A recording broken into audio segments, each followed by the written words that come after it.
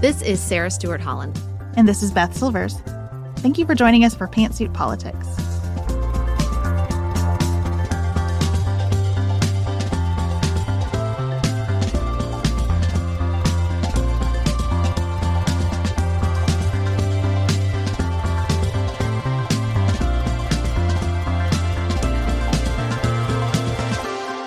Thank you so much for joining us here at Pantsuit Politics, where we take a different approach to the news. Today, we're going to talk. You're going to hear, we're going to wonder about why the economy is so good, but Americans are so sad and mad. And what that means for the 2024 election. Yes, we are going to talk about those poll numbers from the New York Times, don't worry. And then outside of politics, we're taking an amalgam. We're going to refuse to separate Halloween, Thanksgiving, and Christmas, and we're going to talk about them together and important areas of overlap in holiday management, holiday storage, holiday feelings. We got a lot for you to hear today at Pantsuit Politics. We got a lot all week, because if you are in Louisiana or Mississippi, we'll be speaking in both states this week. We'll be at Southeastern Louisiana University in Hammond, Louisiana on Thursday afternoon. We'll be speaking to the Diabetes Coalition of Mississippi Friday morning. Both of these events are open to the public. We would love to see you there. You can find more information in our show notes today. We also want to say this is a hard time for conversation in the world. If your organization is finding, particularly with the Israel-Hamas war, that you need help, we do in-person events and online events where we really try to allow space for people to feel heard. We try to give everyone actionable language and ideas to move forward. And when we're with an organization in person, it is not about our opinions.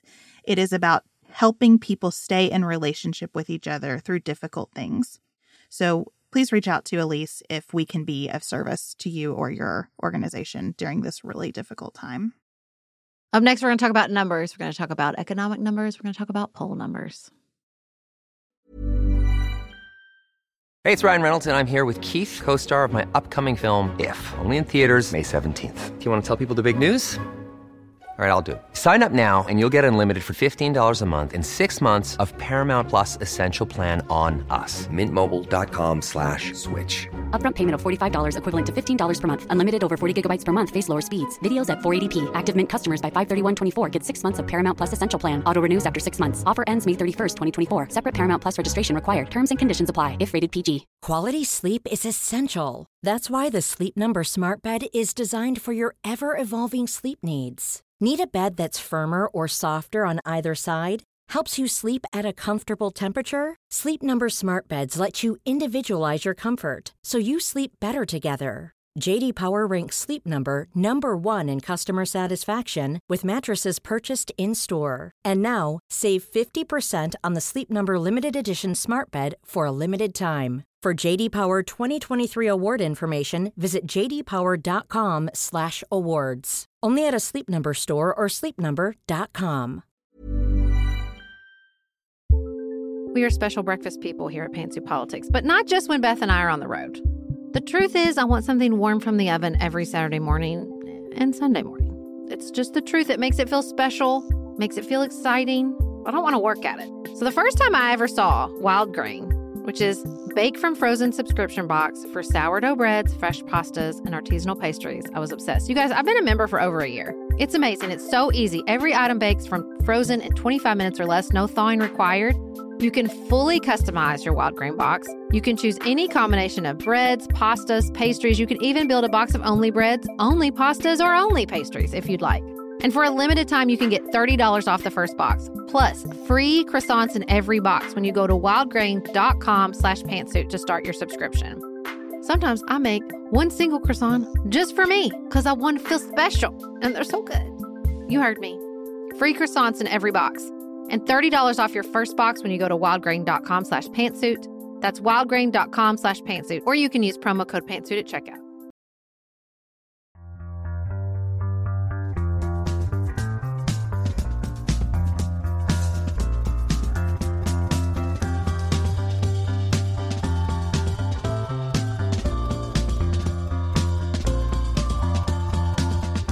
We have gotten a lot of economic news in the last week.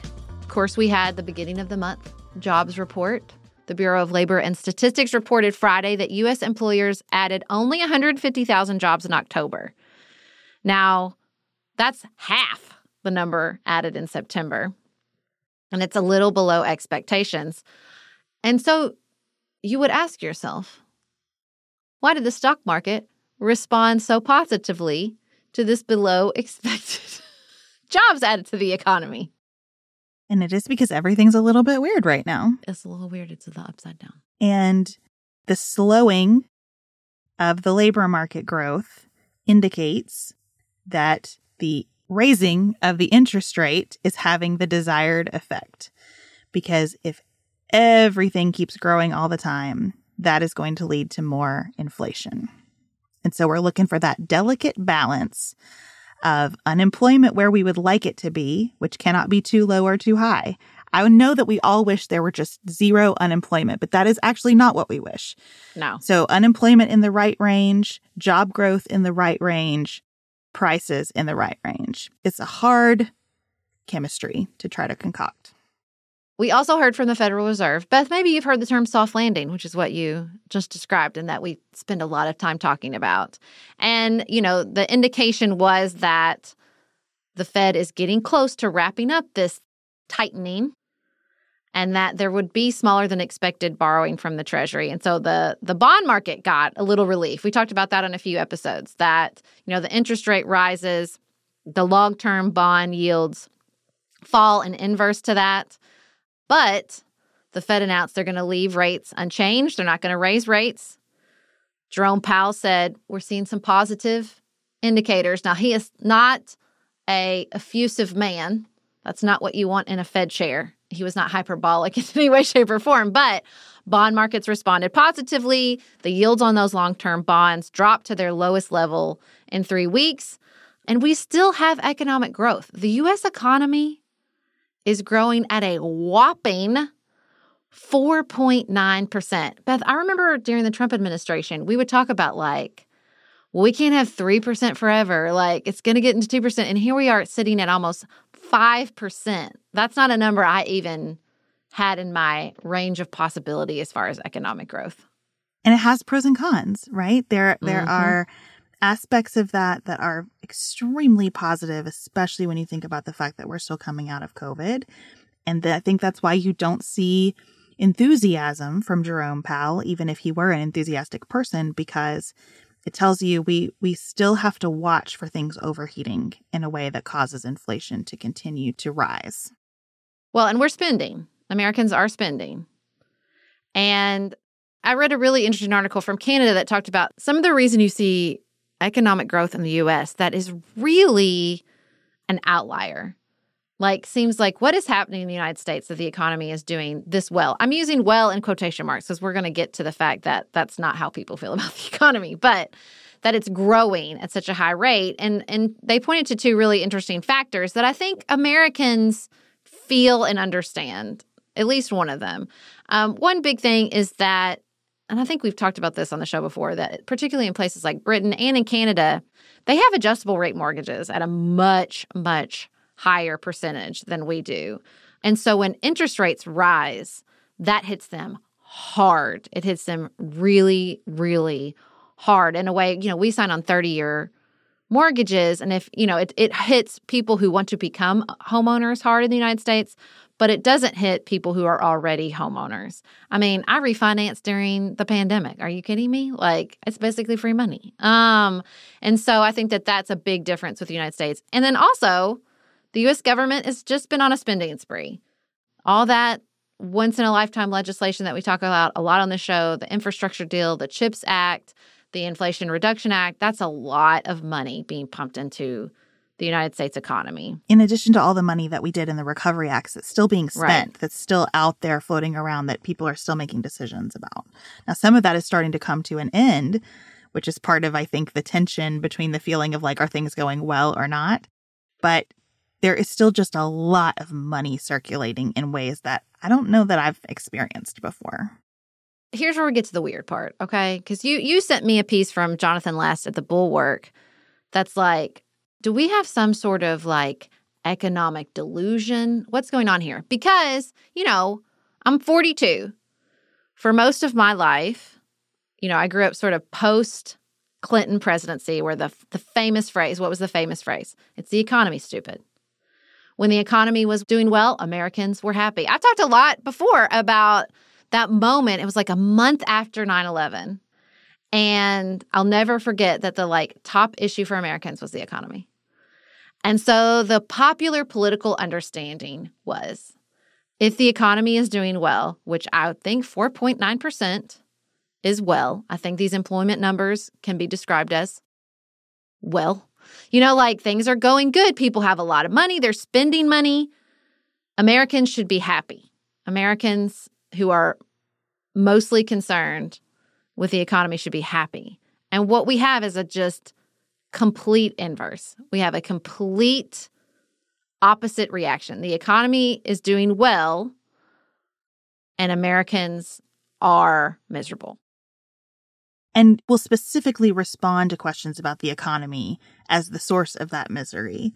That we have this real gap in perception versus what the numbers say are happening. Even when you ask people pretty specifically what's going on, their responses do not match what we measure is happening, which tells you that there is a lot behind that maybe we don't have measurements to capture. Yeah, and it's like the measurements we've used are broken.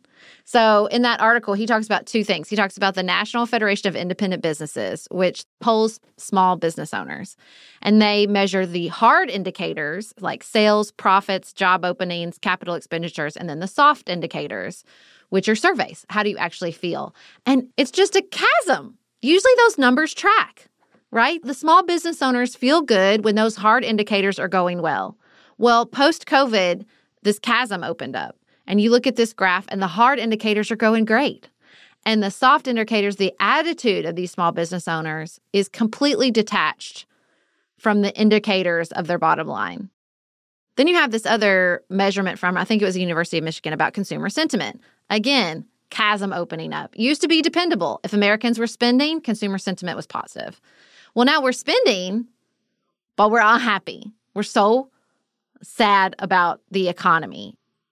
And it's not even these small indicators. It's these big polls. Americans report less confidence than they did at the start of the COVID pandemic. They feel about the economy like they did during the depths of the Great Recession, despite the fact that real median net worth for U.S. households is up almost 40%. On an inflation-adjusted basis. Yes. So we have all this money. Everything's going well, and people are so mad and sad and pissed off. And it is easy to read about this and look at this information and think, well, what is wrong with all of us? Mm-hmm. I don't feel that way, though, because I feel like a bunch of things are happening here. Beginning with the fact that we are affected by the experience of COVID. I sit on committees and am still stunned by the fact that every meeting, COVID comes up in some form. It's just mentally very present. And I think the fact that it's still so present for people, even as we're so fatigued by it and don't want to talk about it anymore and are sick to death of it, combined with the fact that some of those COVID dollars are starting to dry up, some of the relief that we provided around COVID is going away. The fact that student loan payments are resuming, interest is accruing again, that some of the relief funding that was available for a couple of years is not going to be available going forward. Your mental space is not, oh my gosh, there's been so much money out there and look at how all these indicators are trending. It's, yikes, I'm not out of this period yet. And I see that the world is moving on and I'm not sure that we can sustain with the world moving on. And I'm trying to play with my understanding of the world and how it's changed. There's a part of me that's like, James Carville is still right. Maybe it's not that it's the economy stupid. Maybe it's that it's the prices stupid. And what really put it together for me, I was listening to The Economist this morning, and there was a report on changes in behavior post-COVID and how in countries that had an easier time managing it. You're seeing a return to pre-COVID levels in the retail and services space. But in New Zealand, that they're going back to the hair salon, they're traveling more. But that the numbers, despite all this reporting we hear about people flooding back to airports and people traveling and all that stuff, that in countries like the United States or in places in Europe, probably China, I think you'll see this, you haven't seen a return. And they were calling it the hermit era. People have gotten more comfortable staying home and staying secluded, and even subconsciously maybe a fear that they can't quite shake off of going out and doing those things. Okay, well, if you're in a hermit era, right, what's going to play on your psyche the most? It's prices. And they are very high.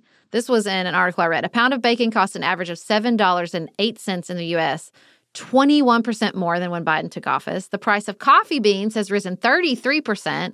A gallon of gas is 72% more expensive.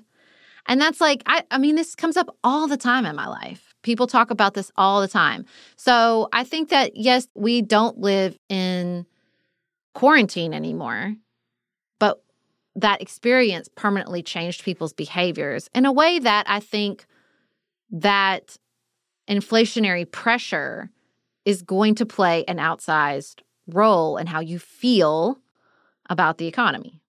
And I think reinforcing that hermit era is the fact that when you go out, you are often having experiences that were not as good as the experiences you had before the pandemic. So many service industries are having a very difficult time hiring anyone, which means that when you go in, it's slow or the service isn't great or the facility isn't as nice as it used to be.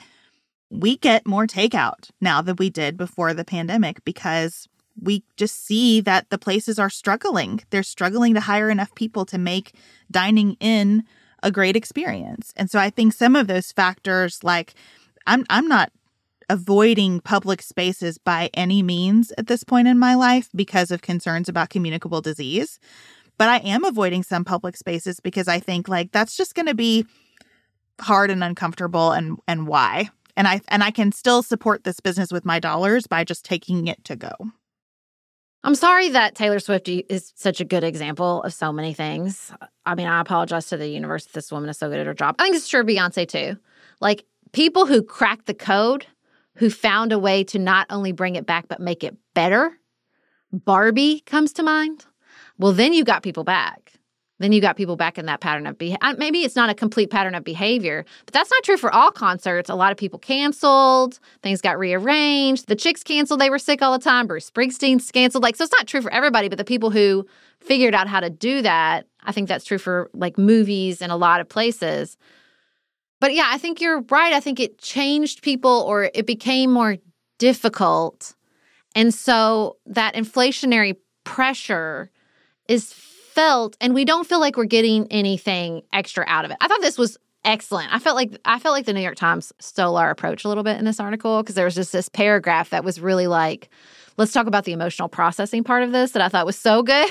It was about inflation, obviously. It says, inflation also contributes to a sense of powerlessness. Rising prices feel like something done to people rather than a problem they brought on themselves. And short of cutting their spending, individuals cannot do much about inflation. And I thought, is that not the gospel truth? That is so accurate. That's the truth. I think we're also just reflecting on the parts of the bargain we've struck as Americans that we don't like.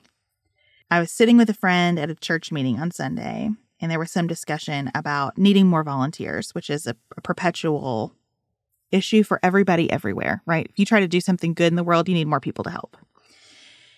And my friend leaned over to me and said, don't you think that some of this is just COVID? People did less during COVID. They liked doing less. They liked it. And where you can cut out doing more, a lot of people are cutting out doing more. And there aren't many places where we feel like we can cut out doing more because we are so culturally ingrained to our strong work ethic. Our businesses are constantly asking for that strong work ethic. We as parents have a sense that we must be doing everything for the kids all the time, even worse after COVID because we're making up to them for what we feel they lost during that period. And so sometimes when I read stories about how unhappy everybody is with the economy, I think, well, I don't know that this is about prices or the stock market at all, as much as it's about, like, I don't like things in my life. I don't like that I don't have time to hang out with friends. I don't like that I feel I should be exercising more, but I can't figure out that with my work schedule. I don't like that the prices are higher and I can't do anything about it. I don't like that the country is spending all this money and I'm aware of all this spending, but I don't see the results in my life. I don't like that every time I'm trying to help an organization, all I hear is that everything needs more money.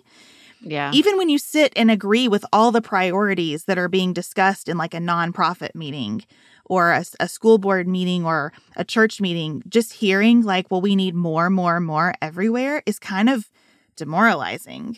And so that is, to me, maybe the sense behind all of it. Just, hey, fundamentally, I'm not good with the society that we have built. And everything in me rejects attempts to change it fundamentally. And this is part of what I think is so frustrating for the Biden administration. We're going to get into that. I do want to say this before we move on to Biden and the struggle to help Americans through this process.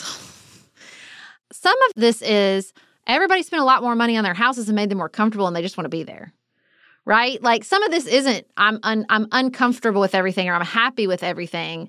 I think some of this is I like being in my house. I spent a lot of money during COVID to make my house really great. Now, I think can be a dangerous instinct. I say that as a person who works from home and who spent a lot of time and energy and continue to always make my house comfortable and fun and easy to be in. But I do worry, not just because of our attitudes about the economy, that this like change in behavior is problematic because of the wear and tear on our institutions, right? Like, I mean, and fundamentally, we all looked around during COVID and it exposed so many of the weaknesses and the problems. Some of the inflationary reality to me is like, well, things weren't as expensive as they should have been. I don't care if we're paying more for gas. I know that is so hard on people's pocketbooks. I know that is an extreme price pressure to so many Americans, and I don't want to downplay that. I don't want to downplay that because I can't afford a tank of gas. But gas is expensive. It costs us so much. It costs us to drill the oil. It costs us to process the oil. It costs us. It's not a cheap thing. And I feel that about our food systems. They cost us. A pound of bacon has an enormous cost, more than even the $7 we're paying for it right now. Even interest rates. I don't think I like what free money did to the economy or to our sense of what things should cost, what things do cost. And so there's a part of me that's like, I think the shift of thinking about it as inflation and more thinking about it as investment could be a helpful way to not only think about it as Americans, but maybe even help the Biden administration talk about it. I think that's true for those of us who can afford the investment. Mm-hmm. It's unclear to me when I look at polling averages who's responding to these polls. The polls reflect what I hear in my communities. But there are different literal and metaphorical classes of problems associated with high prices.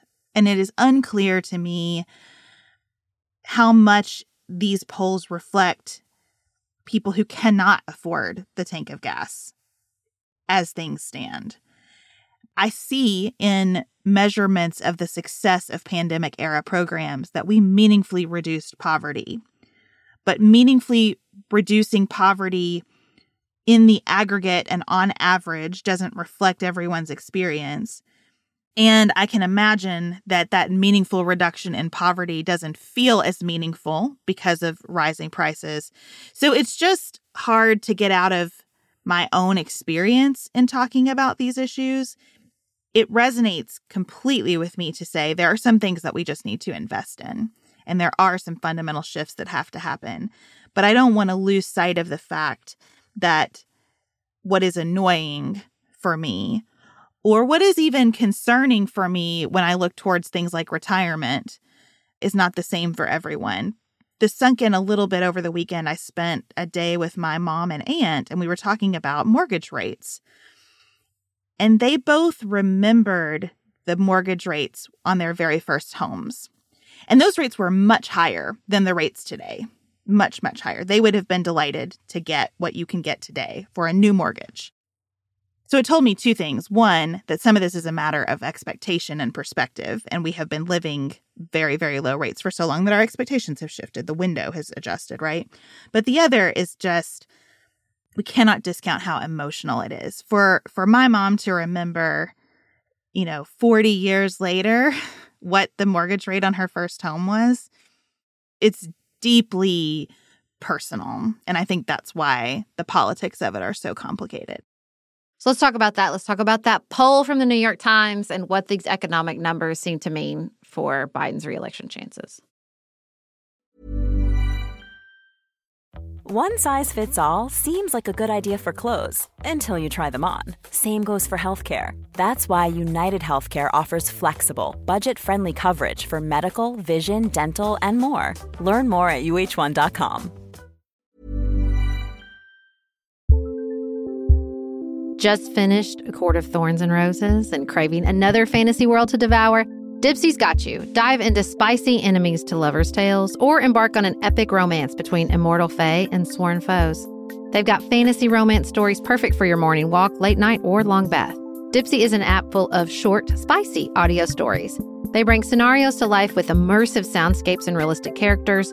Discover stories about second chance romances, adventurous vacation flings, and hot and heavy hookups. And there's a growing library of fantasy series with werewolves, Greek gods and goddesses, Regency-era historical fiction, and fairy smut to explore the bounds of your pleasure. New content is released every week, so in between listening to your favorite stories again and again, you can always find something new to explore. For listeners of the show, Dipsy is offering an extended 30-day free trial when you go to dipsystories.com/pantsuit. That's 30 days of full access for free when you go to dipseastories.com/pantsuit. dipsystories.com/pantsuit.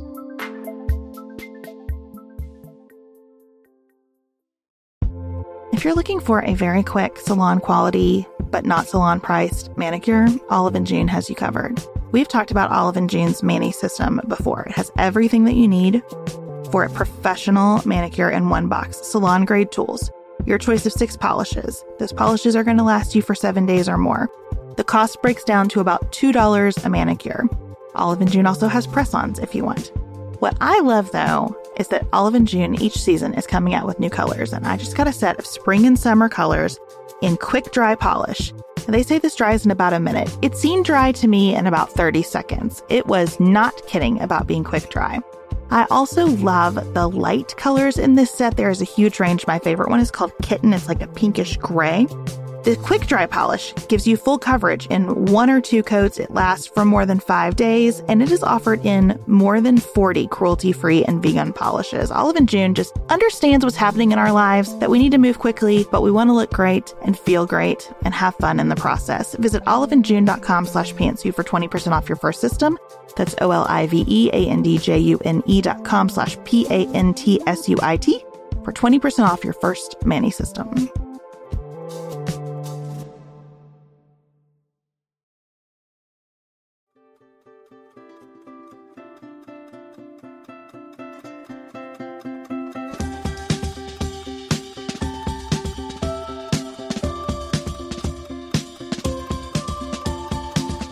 So the emphasis on emotion is very helpful to me, Beth. I'm really giving myself some pep talks around polling. Maybe it's just because I just saw Mean Girls, and my favorite line in that musical is, when you're feeling attacked, that's a feeling, not a fact. That I thought, okay, here is the pep talk I'm going to give myself about polls. Polls are excellent data about how people feel. They are not excellent data about who's going to win the election, especially not a year out. But the how people feel part is important. And we should pay attention to that. And so that's what I'm trying to do. Instead of just kind of being like, it's so far away, I'm not going to pay attention to polls. I'm going to ignore them. I'm trying to say, what does this say about how people feel? And I do think these polls are very relevant to our discussion about the economy. For those of you who don't know, the New York Times and Siena released a poll that showed Donald Trump up 5 points, several points in many key states. And it also shows a drop in support among Black and Latino voters. for Joe Biden, which was a key part of his winning coalition in 2020. And when you scratch at the polls, what you see is a lot of economic emotion surrounding those polls. You know, Nate Cohn wrote something about this poll, and he said it shows voters' frustration. It doesn't mean they love Donald Trump, they want to vote for Donald Trump. They're trying to express their frustration by saying, I'll vote for anybody right now. I'm so mad about this economic situation. And that plays out like to what you were saying. That means something different for different people. That could be inflation among Black voters. It could be with Latino voters, this, change in the job market and industry in rural areas, particularly around fossil fuels.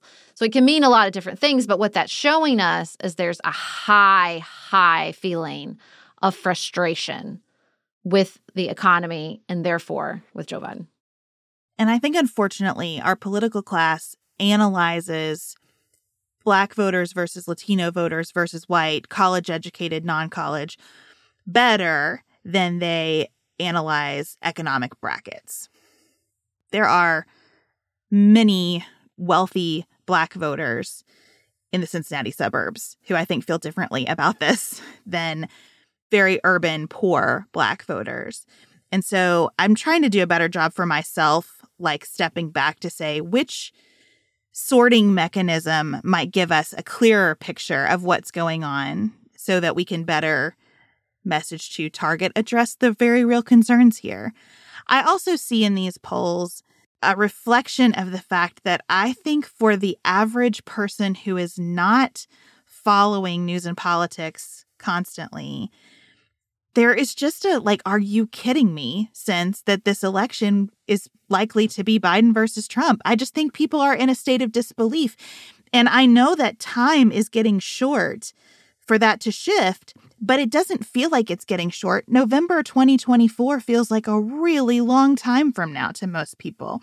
And so I think if you're being polled on something like Biden versus Trump and you just want to blow off some steam about the way things are, and in the back of your mind, you think, it can't be Biden versus Trump, can it?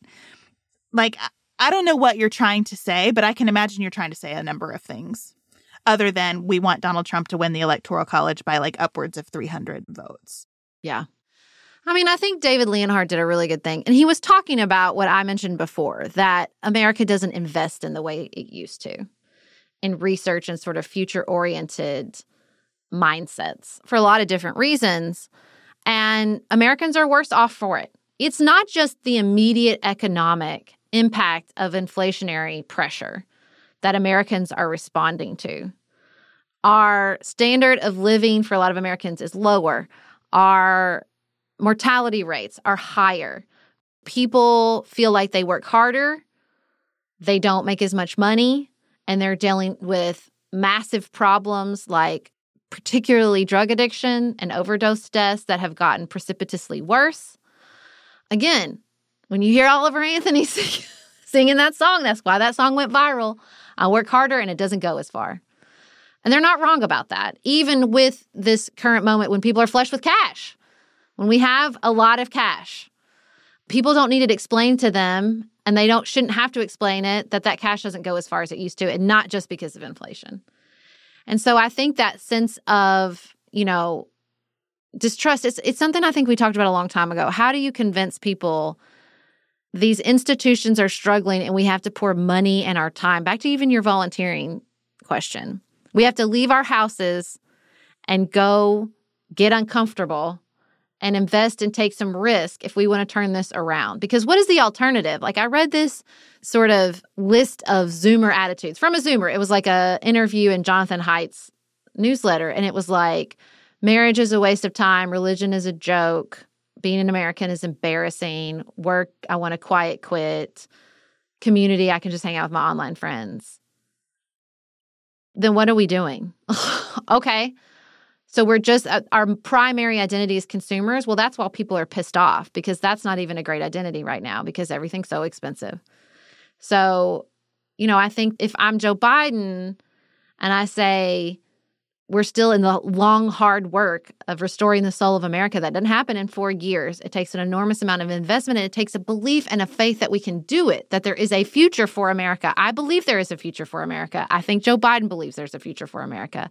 But that's a tough message coming from an 80-year-old. And I think that's what's really hard. And that's the stuff that's hard to ignore. When you have 75% of people saying he is too old, I don't know how the Biden administration thinks about that. And that's why my thinking has even shifted about this recently, because I'm just seeing so many chess pieces inside the Democratic Party moving around in ways that make me think everybody's thinking this number is too high of people who just cannot with an 80-year-old.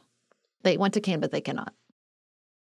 I have such a hard time with this because the most rational case I can make to myself about the next election right now, and again, I am aware this is a case that is compelling to exactly no one. This is just me and the way that I think about things, and I have definitively learned in our 8 years of podcasting that I am usually alone. The most rational case that I can make to myself about the next election is that the conditions of the world necessitate continuity. Yeah. That it is not even about Joe Biden as much as it is about the administration. That this is not a time, even in the next year, it will not be a time when we need hundreds of consequential, high-level positions to turn over. That we need months for people to be confirmed to those positions. That they need months to get up to speed on some of the hardest things that have happened in recent memory across the globe. So, in my mind, stability is the right vote, even if I don't love everything that comes with it. And I think that case is so hard because of his age, because you kind of feel like you're taking an awfully big risk in the interest of stability. Right. That's tough. That is really, really tough. And that's where I think, just personally, I wish that a lot of the energy and effort that is being spent right now by the Democratic Party to tell us all that no, Joe Biden will be fine, would be invested in Vice President Harris. I know that it is an uphill climb for her, but she polls better than he does now. And I think that if people would get good and mad on her behalf, it would connect with a lot of people. All those profiles that came out of her a few weeks ago, I have never felt so defensive of anyone because it seemed to me that she was sitting down with reporters who spent their precious time with the Vice President of the United States saying, "Why do you think people don't like you?" Ugh. And it was offensive. And that would connect with so many women.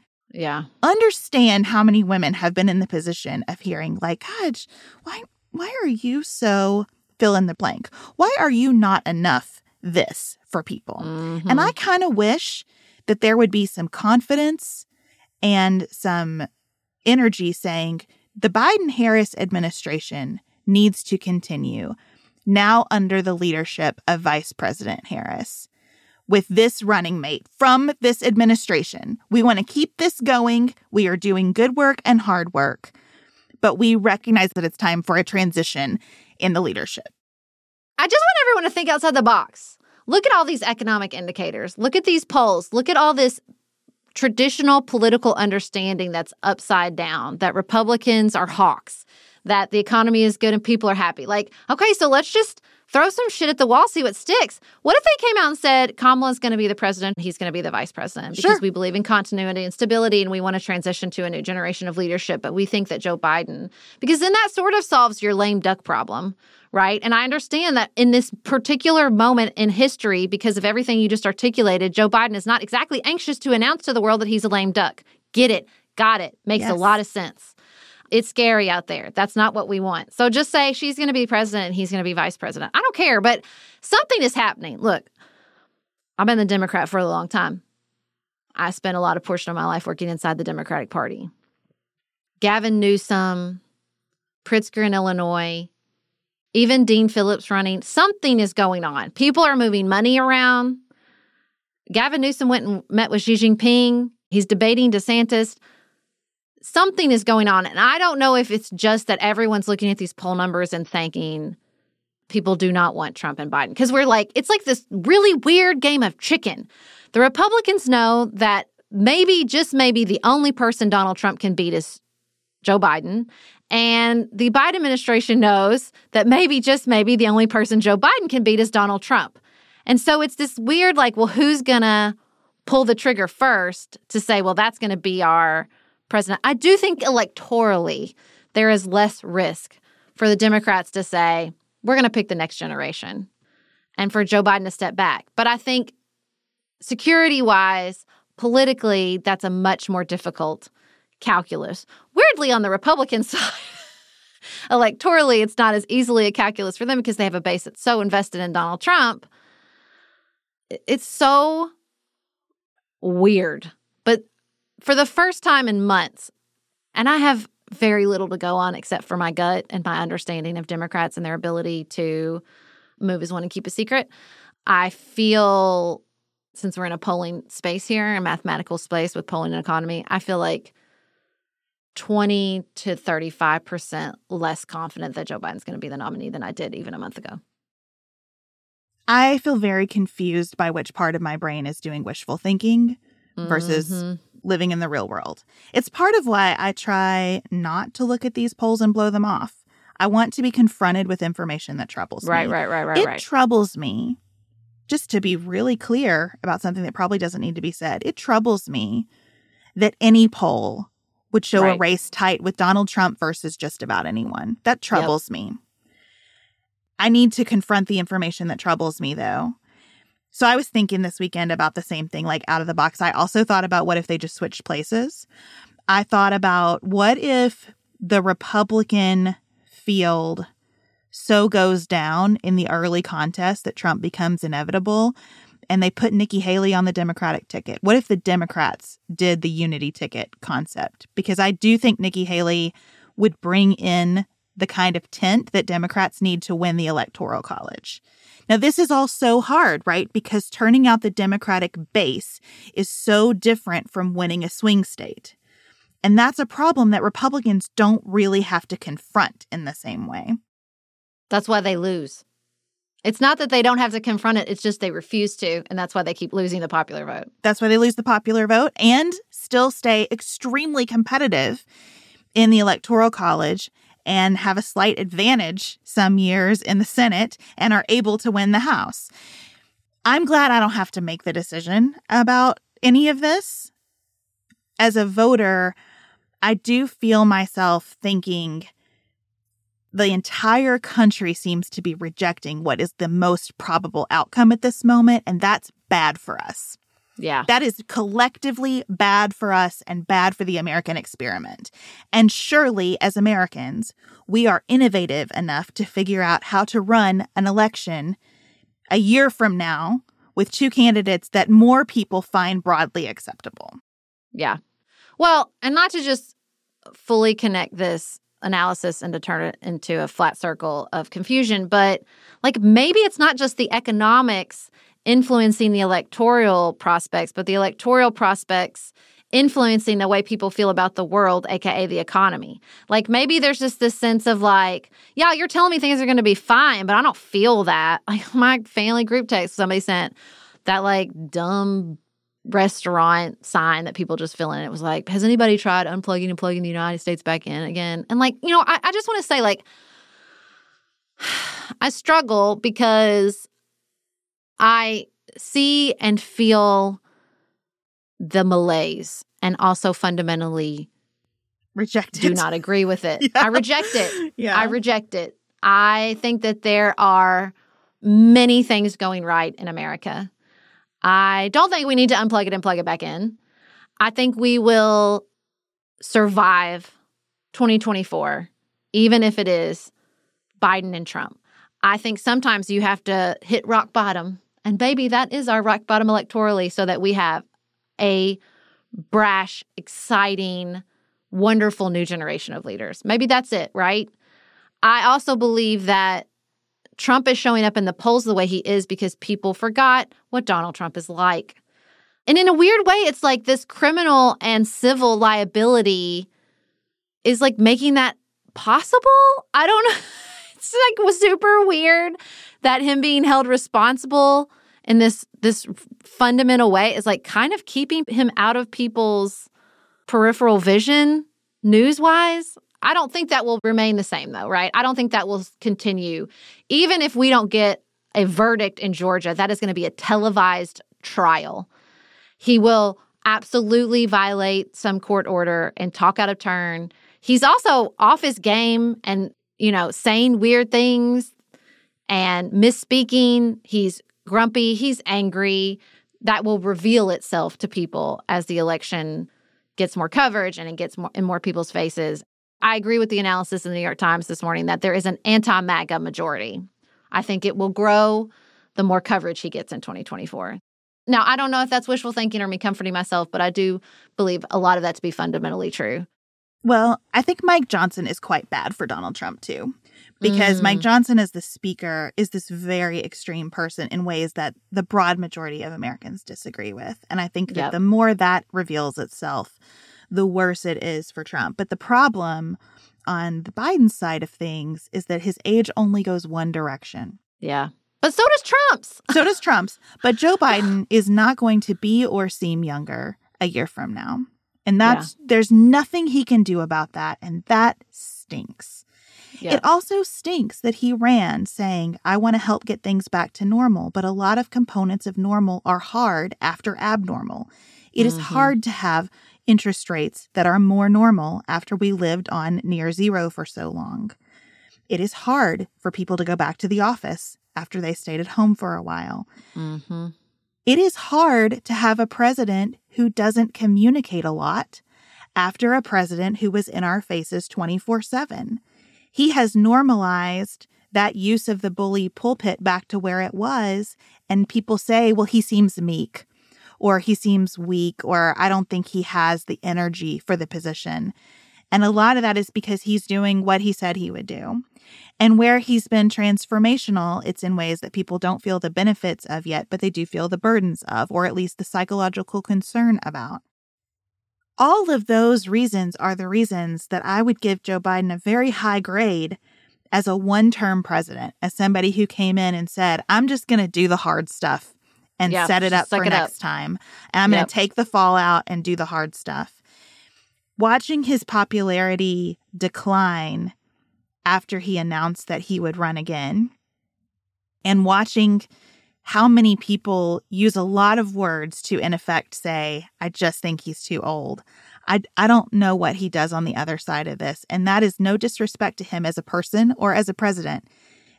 I'm just trying to really contend with, the facts as they exist. Yeah, it's so impossibly unfair. He's doing an exceptional job with this conflict. I know that many progressives are furious with him about his support for Israel. And I don't want to get into that right now, but I think diplomatically, I don't sense any unethical disdain or even disregard. I think him and Antony Blinken are just weighed down with the responsibility, and they are doing the absolute best they can. And I have read about the diplomatic cables. I have read about the DNC emails. I understand that their own employees have taken issue with the decisions they've made. But often that is the sign of leadership. Leadership does not mean everybody agrees with you. It means you follow the decision-making, you follow the strategy, you follow the principles, even in difficult times.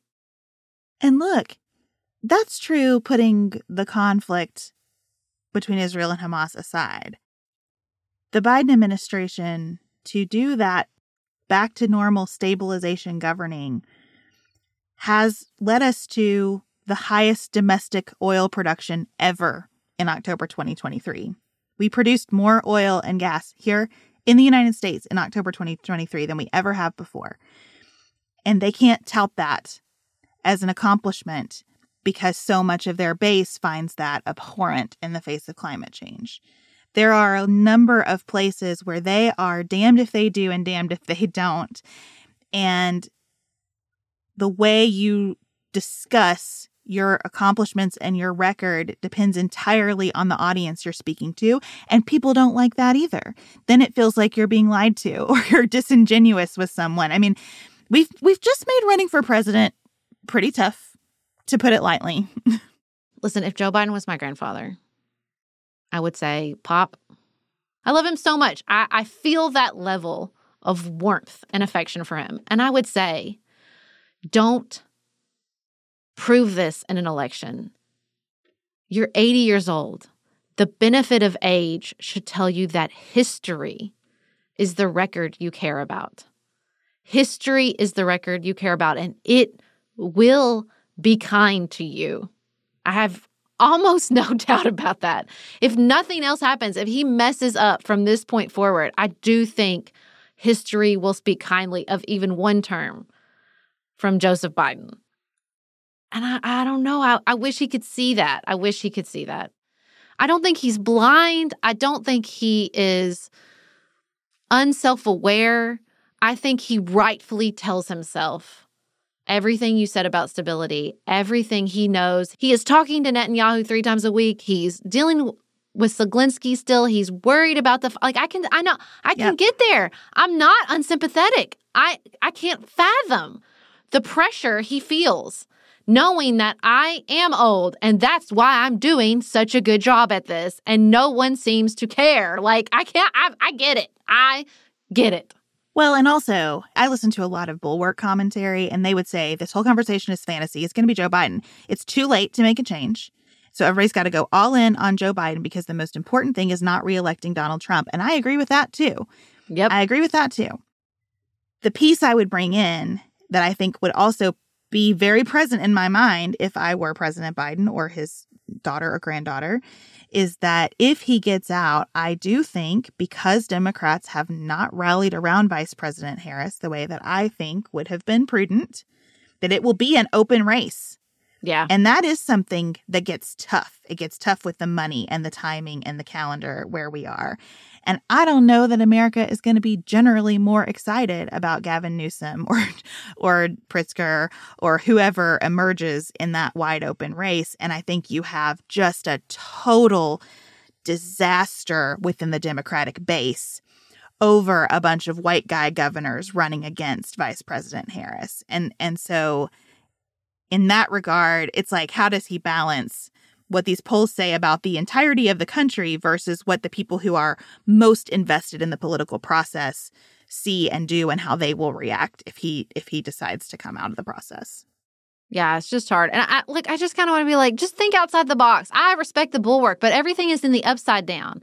I don't think you can say this is a fantasy land. Well, yeah, look at the economic numbers. We live in some sort of weird disconnect fantasy land in lots of ways. And I am really learning that so many things I learned and understood to be political realities are no longer true. I mean, hell, we had 2 popes for a while. Why can't we have a president as a vice president, right? That was weird, but we did it. I think we just have to understand and respect that the world is different. That is a thing we have not accepted with the economy, and that's why we're all so angry all the time. And I think the sooner the political class, and that's what makes me think some of the political class is figuring this out, because these chess pieces moving, people writing checks to the mayors of South Carolina as the governors of Illinois, tells me that some people think, yeah, the political reality is different now and the rules are different, because the political reality and the rules before, you would never, ever do that, ever. And so I don't know. Well, and I keep thinking about Mike Johnson's ascension to Speaker of the House because it's just a genuinely remarkable thing. I do wonder if we are in a climate where you think less about a campaign and more like a product launch, and where it would be an advantage for someone to pop up at the last minute. That's clearly the no labels calculus. They have floated out there for a while. Perhaps we'll have somebody get in late. And if you think that that's a strategy that could, in any universe, be successful, you're thinking about that like a product launch. And that might be right. Today, that might be closer than months and months of Iowa State Fair and New Hampshire door-to-door and then South Carolina and then Super Tuesday. Maybe that's right. I mean, I don't know. I feel a real sense of humility about this upcoming election because of everything that we've learned over the past couple of years. Well, and so maybe our posture is the posture we take at Godly Play. I wonder. And we say, I wonder. I wonder. I wonder. That's the posture I'm going to try to take around polling. I wonder. Mm-hmm. I would like to see Americans adopt that posture around the economy. I wonder. So continue to wonder with us here at Pantsuit Politics. Let's keep wondering together is how we get quickly. A different approach to the news where we keep wondering together. Next up, we're going to talk about what's on our mind outside politics. Sarah and I have talked many times about our desire to age as gracefully as possible, and skincare is a huge piece of that. I spend a lot of time and money thinking about my skin, and I have added Ritual to my routine, which just gives me a lot of comfort. Ritual is here for us. They have created a wrinkle support skin supplement and conducted clinical studies, so we know it's working. They're taking the guesswork out of skincare. Ritual Hyacera is one of several Ritual products that I love. I take the daily multivitamin, I take a probiotic, and Hyacera is that once daily skincare supplement that is clinically proven to reduce wrinkles and fine lines and increase skin smoothness in 90 days. I recently met a friend for the first time in person as opposed to online, and we were discussing the fact that I am 43, and she said, "I cannot believe how young you look." And I thought, thank you, Ritual, for that. Start Hyacera to help minimize wrinkles without compromising on clean science. Hyacera from Ritual is a clinically proven skin supplement you can actually trust. Get 25% off your first month for a limited time at ritual.com/pantsuit. Start Ritual or add Hyacera to your subscription today. That's ritual.com/pantsuit for 25% off.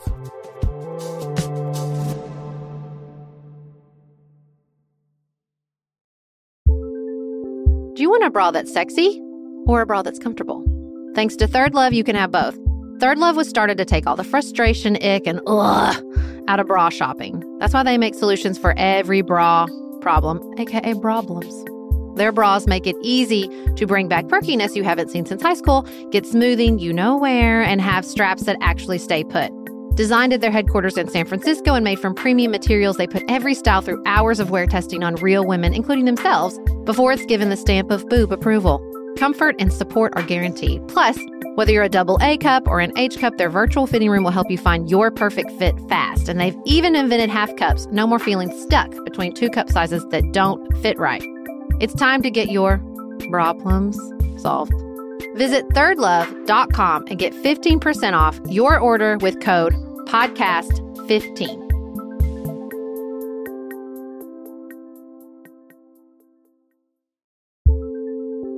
There's not much worse than a dry and itchy scalp. Also, when you get your hair colored and then it does not last as long as you and your stylist discussed. It could be that unfiltered, mineral-filled water is the culprit. Hard water is a leading cause of damaged hair and dry, irritated skin, and about 85% of the United States uses hard water, filled with dissolved minerals and added chlorine. That's where Canopy's new filtered shower head comes in. Canopy, known for their beauty hacks and reimagined humidifier, has revolutionized the filtered shower head. Dermatologists recommended this unique 3-stage filtration system greatly reduces contaminants and odors in your shower water, leaving you with healthy hair and glowing skin. Best of all, the Canopy filtered shower head is hassle-free. Installation is a breeze, and its unique quick-release filter replacement feature allows for seamless filter replacement unlike any others on the market.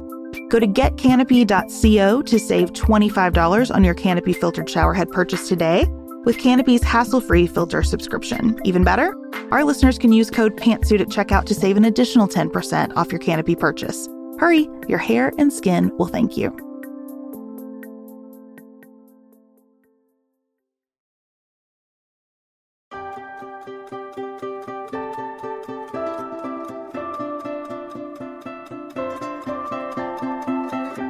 Okay, Beth, I have an idea. What we're going to do on the outside of politics is we're going to take like an amalgam of the holidays. You wanted to talk about holiday storage, which I think comes in with Halloween. We wanted to talk about our Christmas card exchange, and I want to talk about this idea of Thanksgiving versus Christmas. And I want to smush them all together because that is, in fact, my actual strategy in real life. Can you say more about that? Okay. For example, Erin Moon in her email did a poll, and she was like, do you protect Thanksgiving at all costs? Do you set it for Christmas the second Halloween is over? But there was a missing third option, which is the one I take, which is both. I take both as well. Yeah. It's like breastfeeding, formula feeding, guys. This is a false dichotomy, okay? We have been told a lie. We have perpetuated that lie that you must choose. And I say, no, I currently have in my house gooseberry wreaths and pumpkins. Mm-hmm. Is someone going to come and arrest me? No. Yes, I both have a room full of wrapped gifts and addressed Christmas cards. Yep. As well as a balloon display of orange and yellow ready for Thanksgiving. Exactly. Why should we limit our joy at a time when life is hard enough? 100%. Now, I will say Halloween is a deadline-esque place in my holiday celebration. I do not mix Halloween and Christmas. Correct. But I do think we should embrace fall as this nice middle ground transition. Fall harvest. Well, nature does that. Right. And I think the theme of gratitude easily spans November 1 to January 5th or so. Yes. It is also the case that nothing is going to be normal during this period anyway. You are in a space where the calendar says something different is going on. If you decorate for anything at all, you're decorating in some way. Like the house isn't normal. The boxes are out for the things that you store the rest of the year. Yep. Which is a constant problem for me. I would love to decorate more, but I don't want to store any more stuff. Okay, this is the other part of this conversation that I think is vitally important for humanity. I don't want to be hyperbolic. Okay, I first have to tell you one of my favorite stories. When we bought our house, the one thing I was concerned about is that the attic was finished. It gave me enough bedrooms for my children, but it took away my holiday storage. And I was like, I'm going to have to keep my Christmas in the garage, which is the worst case scenario for me personally. I don't want to do that. I don't like that idea. I'm not here for it. Okay? I have a lot of Christmas. I'm showing my friend Lacey my new house.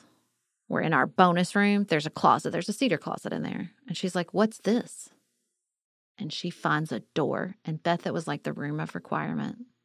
She finds this little latch in the back of the closet. She opens it up. And there is extra finished attic space. Not very much, but just enough to hold all of my holiday decorating.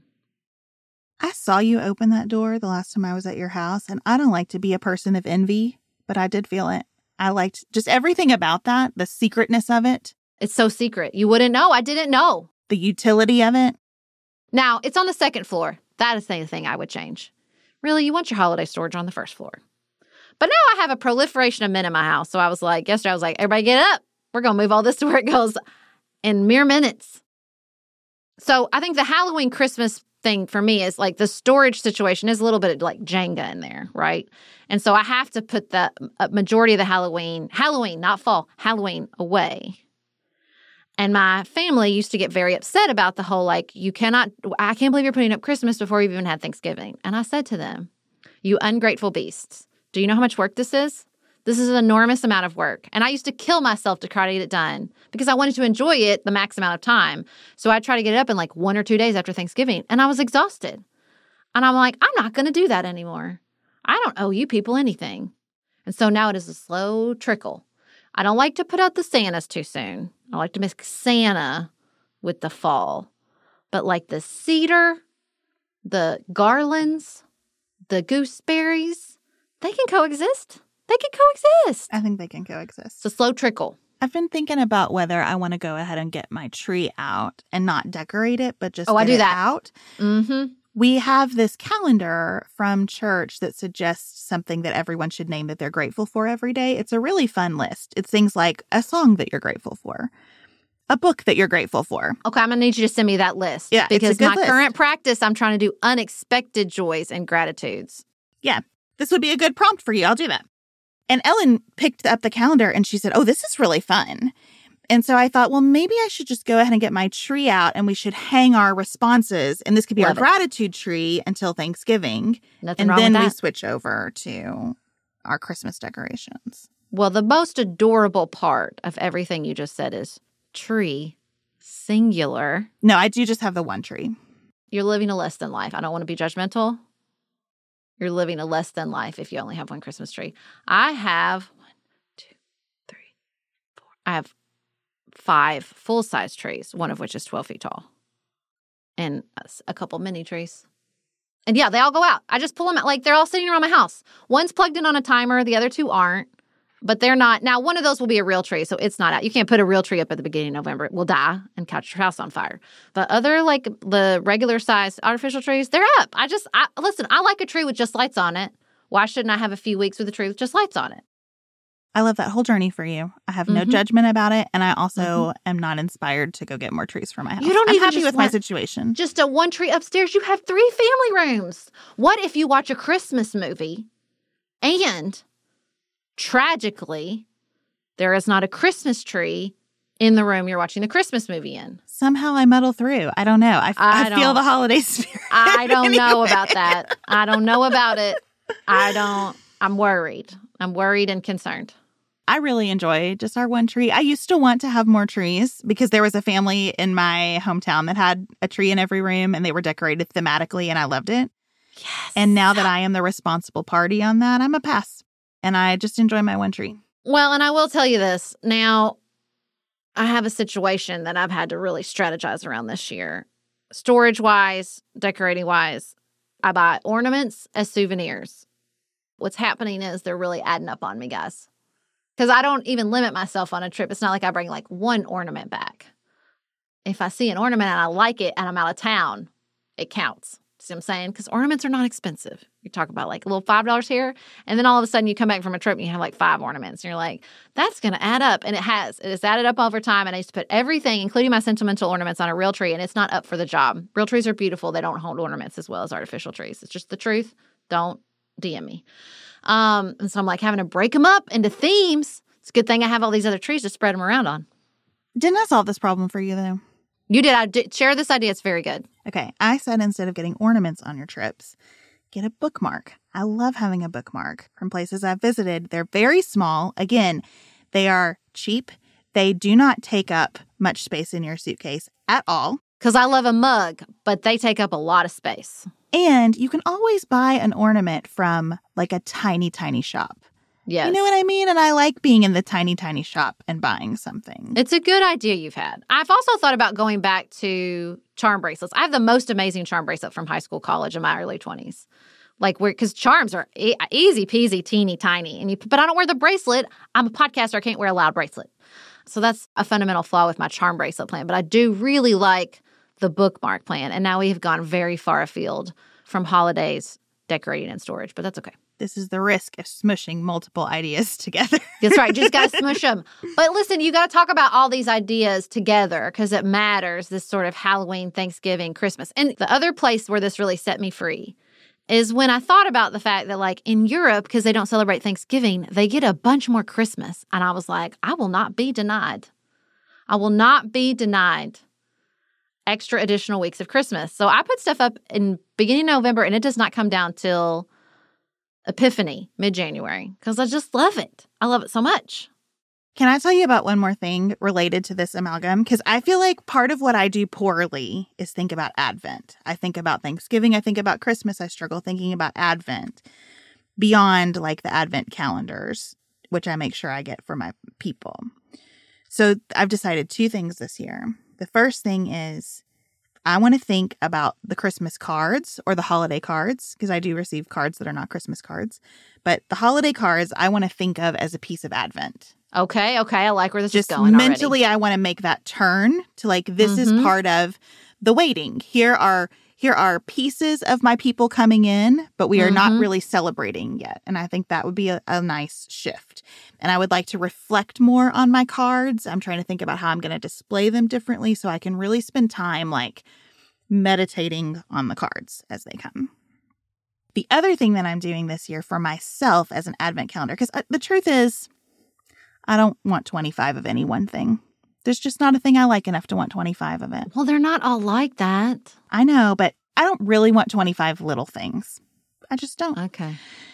So I'm making myself a poetry Advent calendar. I saw that, and I do love that idea. I saw it on Instagram when he posted it. Yes, a bunch of our listeners have sent me poems. So now I've got poems that I've never read before. I'm trying not to read them as they come in. I'm just copy-pasting them into my calendar. It's very hard. I want to read them immediately, but I'm not because I'm saving them.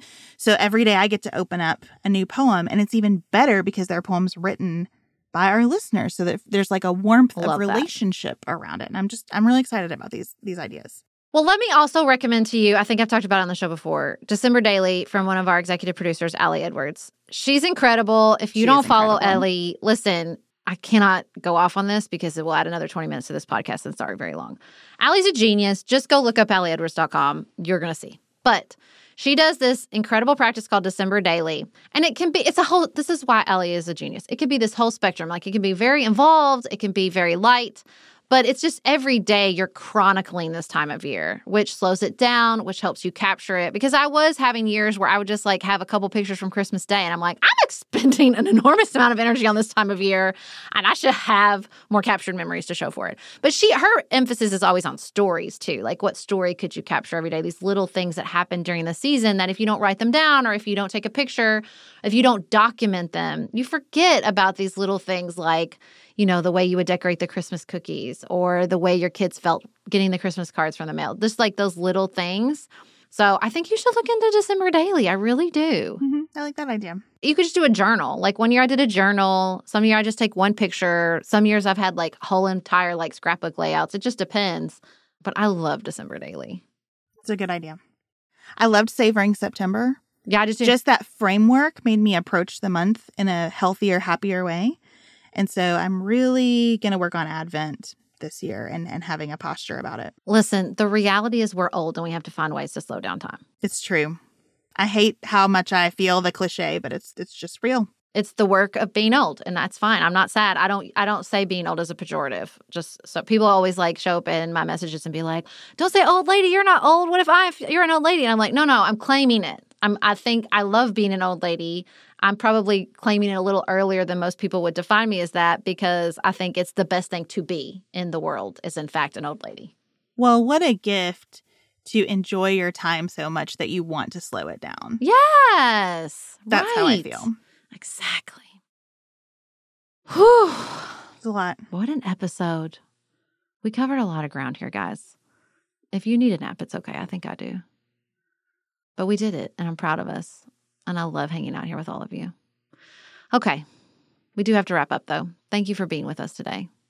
We hope that today's show was helpful and that you'll share it with someone you love.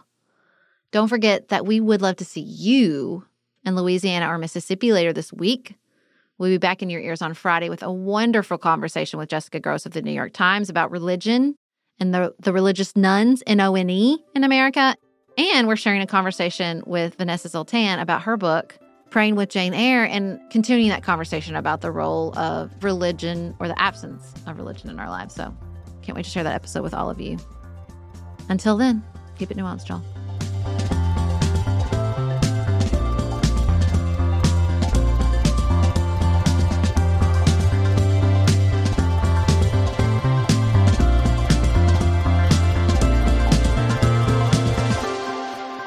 Pantsuit Politics is produced by Studio D Podcast Production. Elise Knapp is our managing director. Maggie Penton is our director of community engagement. Xander Singh is the composer of our theme music with inspiration from original work by Dante Lima. Our show is listener supported. Special thanks to our executive producers: Martha Brunitsky, Allie Edwards, Janice Elliott, Sarah Greenup, Julie Haller, Tiffany Hassler, Emily Holiday, Katie Johnson, Katina Zuganellis-Kasling, Barry Kaufman, Molly Kors, Catherine Vollmer, Lori Ladow, Lily McClure, Linda Daniel, Emily Neasley, The Hutchins, Tracy Putoff, Sarah Ralph, Jeremy Sequoia, Katie Steigers, Karen True, Annika Uvaline, Nick and Elisa Valelli, Amy Whited, Emily Helen Olson, Lee Shea McDonough, Morgan McHugh, Jen Ross, Sabrina Drago, Becca Dorval, Christina Quartararo, The Adair family. Jeff Davis, Melinda Johnston, Michelle Wood, Nicole Berkless, Paula Bremer, and Tim Miller. We don't need my take on takeout. I was gonna say, you should have Mai Tai takeout. It's excellent. It works out really well. well. I think there are. It does depend on the food. That's true. It's not like pizza's bad. Right. It's like just depends on the food. But like Mexican is terrible as takeout. No, you can't take out Mexican. That's true. You can put this all in the outtakes, guys.